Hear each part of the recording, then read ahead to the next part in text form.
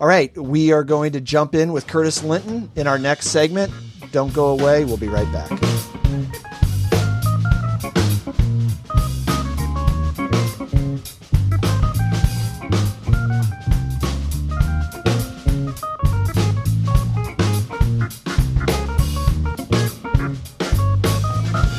We are very pleased and lucky to have Curtis Linton on tonight with us.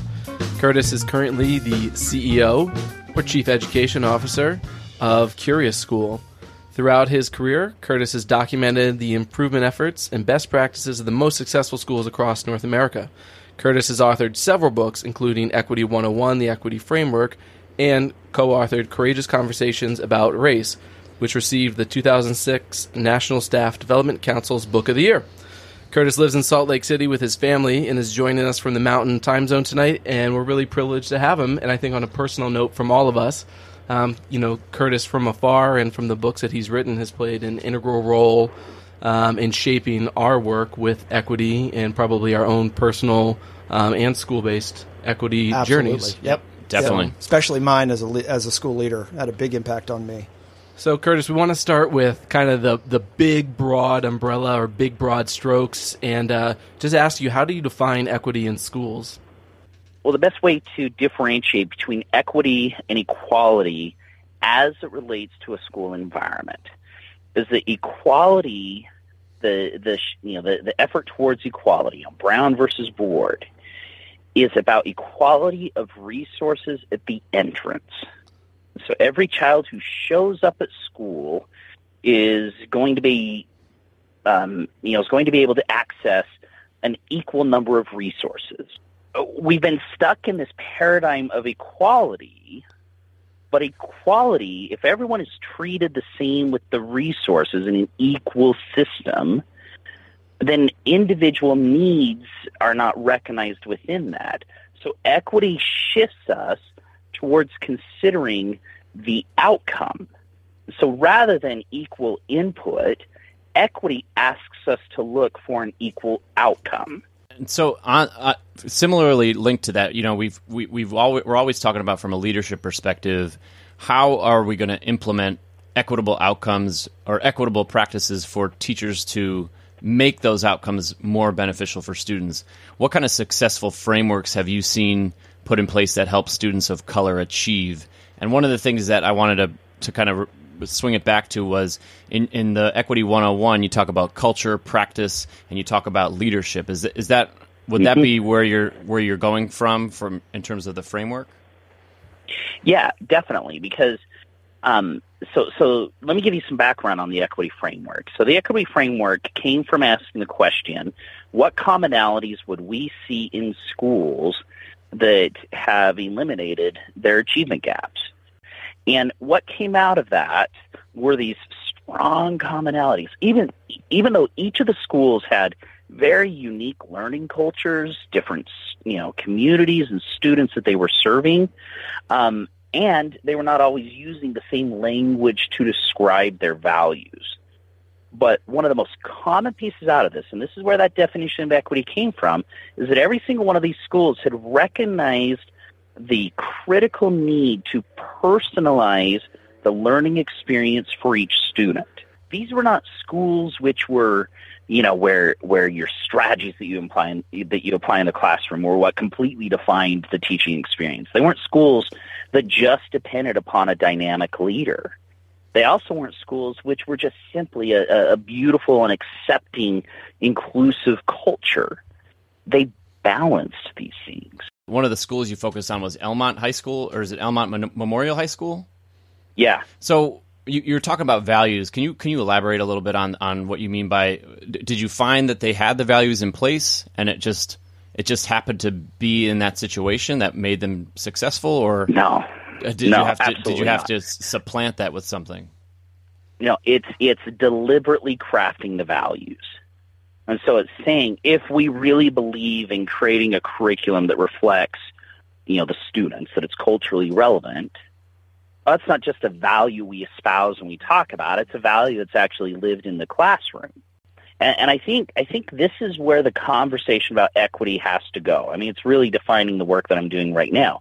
It's thinking about applied equity, moving past the discourse and really saying, what evidence do we see in place that this is an equitable environment for students? And it's not only evidence in outcomes, Curtis, just correct me if I'm wrong. It's also evidence of how it's implemented. Just the way structures change, the way teaching practices change. Am I right there? Exactly. In fact, it's a critical differentiator, and I was not clear in the way I described that. I jump at evidence, but I did not clarify. I'm not actually talking about achievement data. Okay. I'm talking about evidence of practice. Okay. If I'm going to see evidence of equity, I'm going to see students progressing at personalized rates through the curriculum. I'm going to see a class where, they may be focusing on understanding rich text and deriving information from it, but the students aren't all using the same book. The students are engaged in a topic that they're personally interested in. Got it. That helps a lot. And I'm always curious about how we kind of, like you said, differentiate implementation versus outcomes. And so that makes a lot of sense. Peter, go ahead. Yeah, well, I mean, one of the things I really appreciated you said is that it's not just a strategy or, a group of strategies. Because I know, and I've been guilty of this many times, thinking that this strategy is going to be the panacea for everything that ails, the universe, basically. And one of the points that you make within the book and a lot of your work is that it's, the framework, it's many different pieces. But I guess the question I have is, let's just say I work in a school and everything you're saying, I'm like, yes. And I have a lot of dedicated educators that also want those same things. So what are some of the barriers that prevent those outcomes from occurring? Because I know, everywhere, there's lots of educators who want exactly what you're talking about, and yet we only see some of these successes, in scattered spots, and it's not just more of like the widespread narrative that we have right now about public education. Yeah. So it's a really good question. I think it's very relevant to, today's time. It's even something I've been writing a lot about lately, and it's the concept of autonomy. But I want to go beyond autonomy as just freedom to make my own decisions.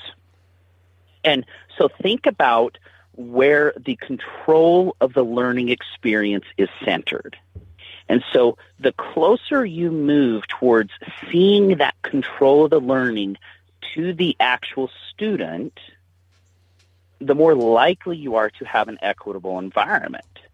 So the further that the control of the learning moves away from the actual student, the less equitable it's going to be, and the more the learning is designed for that mass middle. Okay, so I've got to follow up with this, Curtis, because I was trained as an elementary educator, and then eventually became a middle school principal, having not worked professionally in a middle school before I became the principal of one, which is not something I'd recommend to anyone. So I'm curious about school levels, school types. I'm big on John Mayer's work on institutional structures. And I think they kind of gets to what you're saying, that we have these pervasive institutional structures, like, for example, departmentalization at the secondary level, or stratification, homogeneous grouping, these things that are pretty pervasive across schools.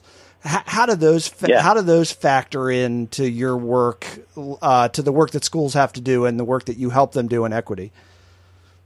Well, and honestly, a lot of my work today is more in response to principals who are being thrust into more autonomous situations. I'll be honest with you guys, and this is hard to admit, but over the last few years, I have what I've called my faith crisis in systems. Ooh, tell us more. That's good. So I can go into any city and find a dynamic school.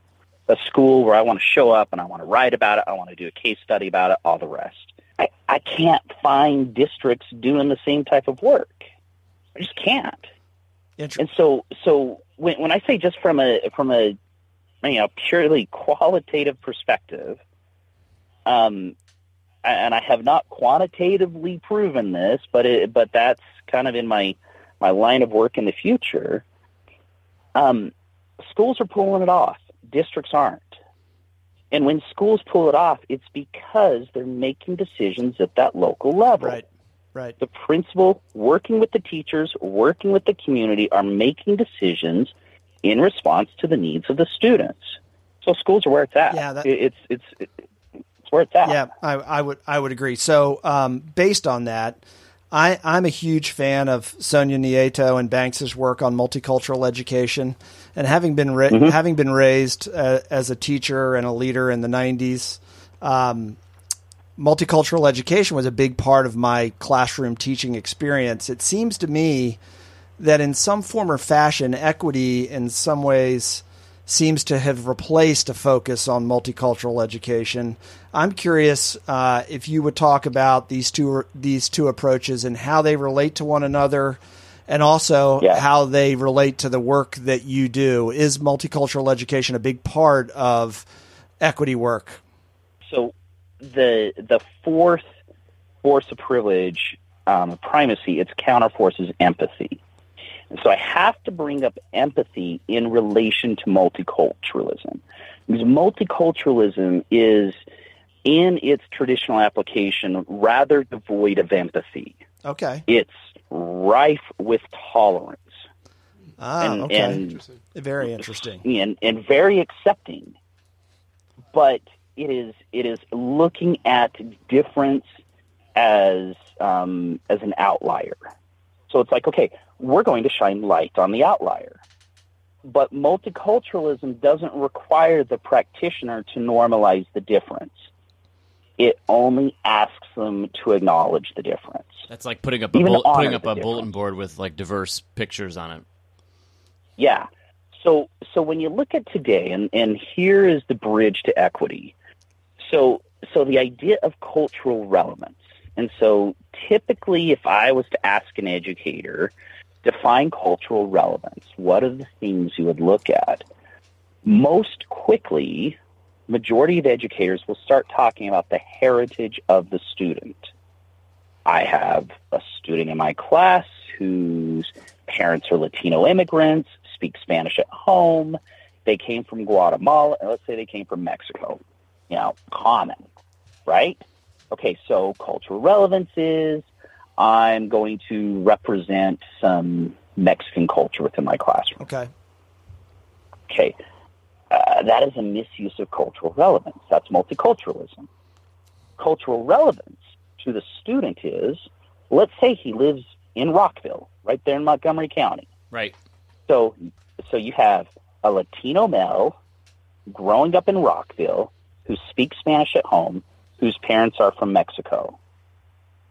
Cultural relevance to that particular student has little to do with Mexico, has everything to do with being a Latino male, speaking Spanish at home, growing up in Rockville, Maryland. Cultural relevance is about the lived daily realities of the student. And so as a teacher, if I'm making the learning culturally relevant for this particular student that I've identified, I have to know what that student is interested in. If I'm just bringing in artifacts from Mexico, I go to Mexico on vacation and I tell the student, hey, I was in Mexico on vacation. Right. Yeah, the student looks at me glassy-eyed. I've never been to Mexico. Yeah, that was pretty much multiculturalism in the 90s when I was a teacher. It was very much like that. Right. Yeah. Right, and I think that definitely solidifies the fact that those kind of relationships, you can't have a substantial amount of learning without those kind of relationships. So, like, one of the things that we wanted to, and this is kind of going to close this out, and I want to ask you a question that we're shifting gears a little bit, but what is one thing that, so we've had many conversations about on this show about hiring and finding the best talent and how do you retain effective teachers. What's one thing, thinking from the frame of equity in hiring the best teachers in your school, that you can share with us? Yeah. So what I'm going to propose is that equity, different from so many other efforts, the building of equity is based upon studying success. And so I will more quickly convert my school environment into an equitable environment when I look at where students are succeeding.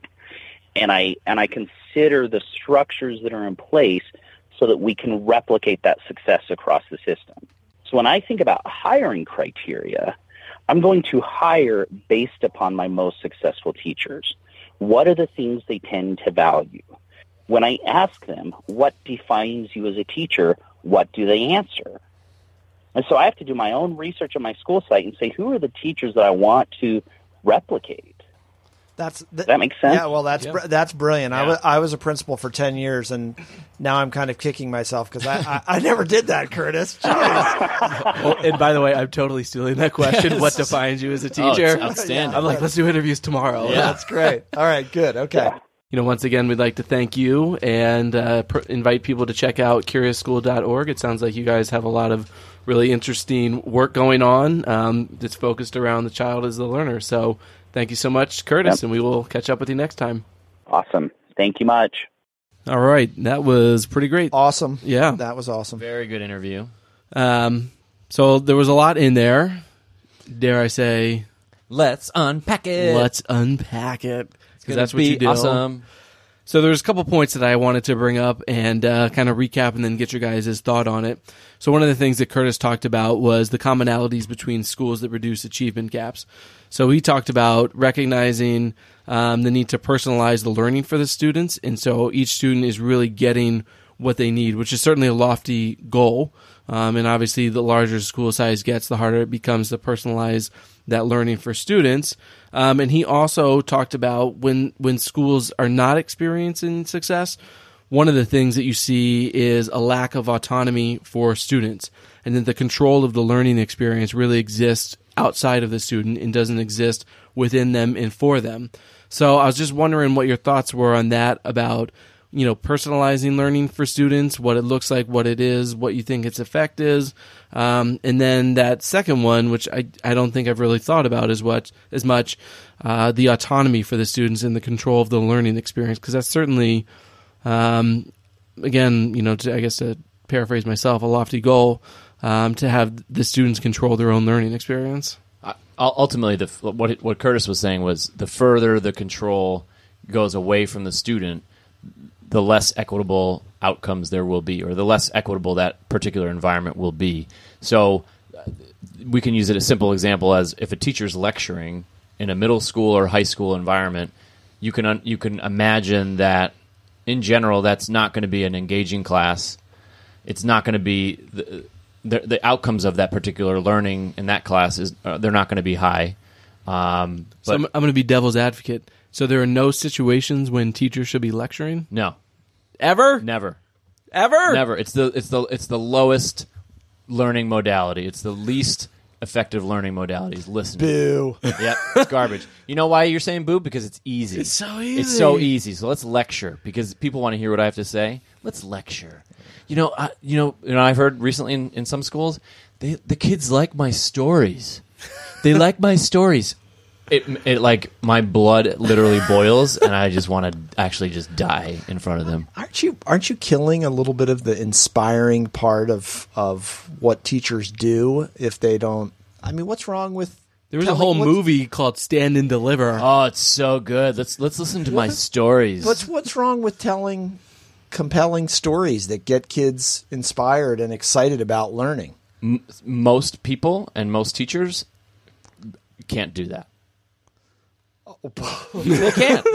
They can't do that. They cannot do that, Boy, because they're not willing to put in the effort. A lot of them aren't willing to put in the effort. You are glass half empty. He's always half full guy. I'm talking about folks who lecture and folks who think that their lectures this is it. That's why I'm not planning for differentiation. My kids that are reading at a second grade reading level, they're totally going to be into this lesson because I'm going to tell them an awesome story. All right, so follow up on that. What I was going to add to this, yes, before he said that all lecturing was bad, was that, to Casey's point, a lecture, I would say, personalizing learning, or as you said, Casey, that distance between the learning and the kid, that it becomes further and further away as they go through school. I would cite the example of whether a kid can see themselves in the curriculum. So if you can't see yourself in the curriculum, your background, where you come from, who you are, then you feel really far away from what it is you're learning.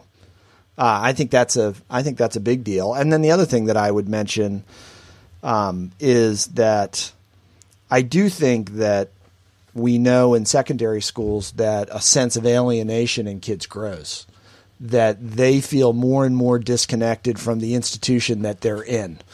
And that can be because of the way teaching transpires. It can be the curriculum. It can be just kind of those formal bureaucratic structures that separate kids from adults. So there's a lot of things that I think, instead of make learning more personalized as kids get older, it becomes more depersonalized. Yeah, and so I had a discussion with a colleague recently, and this is like going way back to, I think maybe it was episode 1 or 2, when we were talking about algebra and whether we should do away with algebra. And he was kind of like, well, then why don't we just make school into camp, and everybody gets just to choose what they want to do, and it's the fun activity that they want to do. But just in the context of what you were talking about, Robbie, which, by the way, yes, I was like, yes, let's do that. Let's make school camp. But in the context of what you were saying, in depersonalizing and the sense of alienation, and I know it's easier just to go and look at curriculum and say, look at the curriculum, and the kids don't see themselves, or the skills, or the translation to real life, and all that. And to be honest, I do buy that. It's that relevance thing. Yeah, and the more and more that I'm in education, the more I guess I question, like, man, like, is what we're teaching them and the skills that we're teaching them, like, how much is this going to help them? And I don't have an answer to that. I'm not like down on it or anything, but it's just, I've been asking myself that question more recently of like, all right, in the workforce, it's this wide. And my hands are very wide right now. You can't see them. Very wide. Very wide. And in school, it's this wide.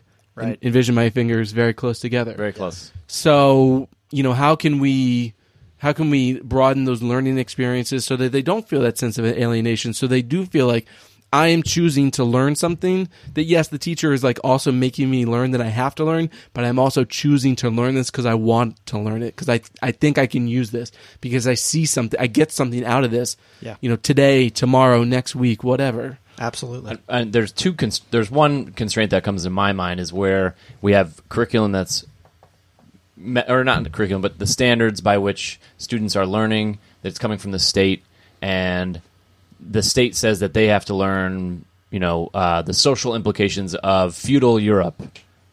For students who, are coming from El Salvador, or they're coming from another country, it's not inherently easy to make those connections personal for kids. No. But there's nothing inherently wrong about learning about feudal Europe. I'm not saying there is, but what I'm saying is that initially, if you're a first-year teacher, you don't necessarily, or even a fifth-year teacher, you don't necessarily know how to make those connections with kids, right? With regard to like something like medieval Europe, but it is on the teacher to make those connections.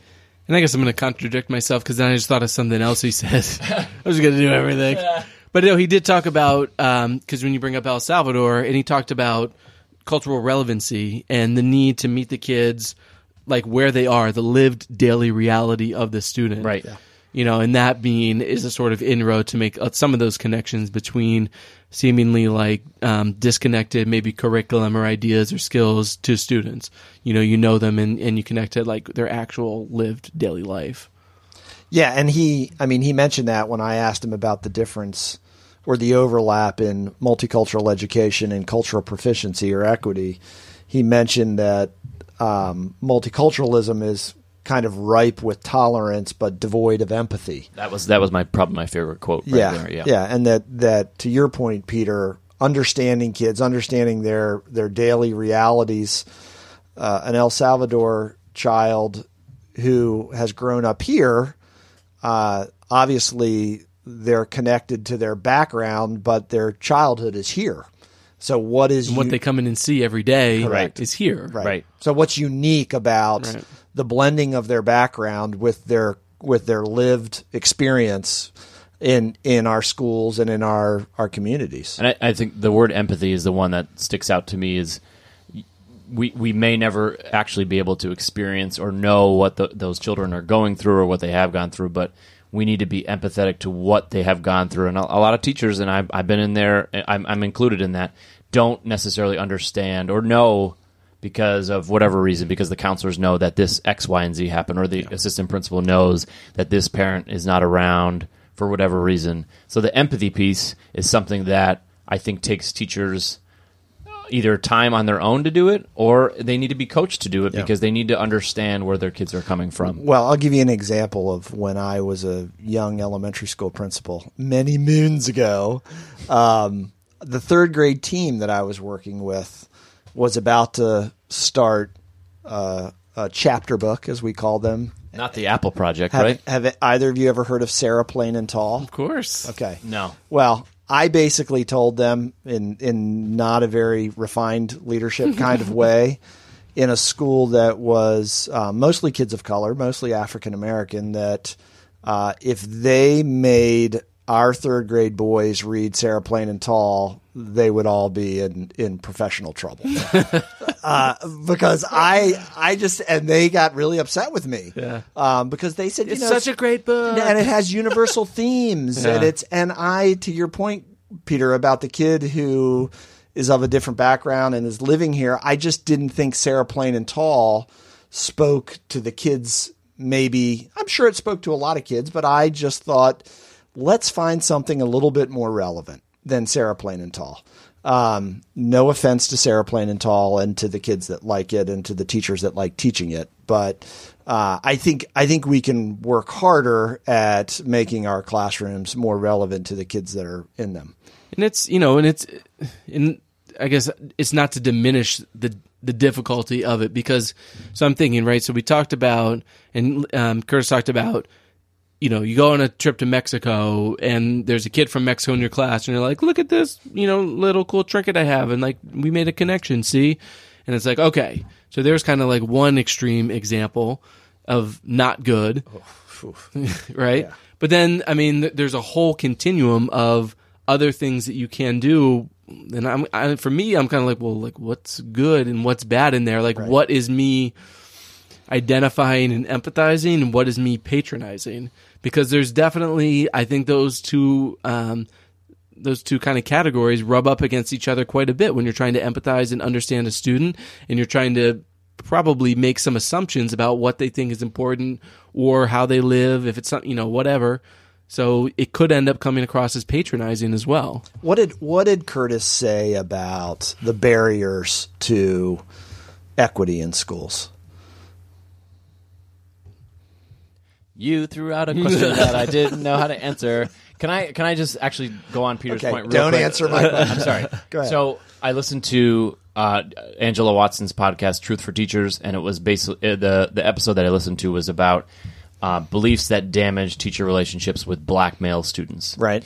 And one of the things that she talked about with her guest, and I highly recommend you listen to it, episode 106. It's a short episode, but it talks about, or they were talking about things that, like you said, Peter, patronize students. There was a time when, having students do raps in class to connect with kids. I'm sure that still goes on. It does, and I think they think that they're connecting with kids, right. And they're not. Or when a teacher, mistakenly believes, a new teacher believes that they need to talk in the vernacular of the students of whom they teach.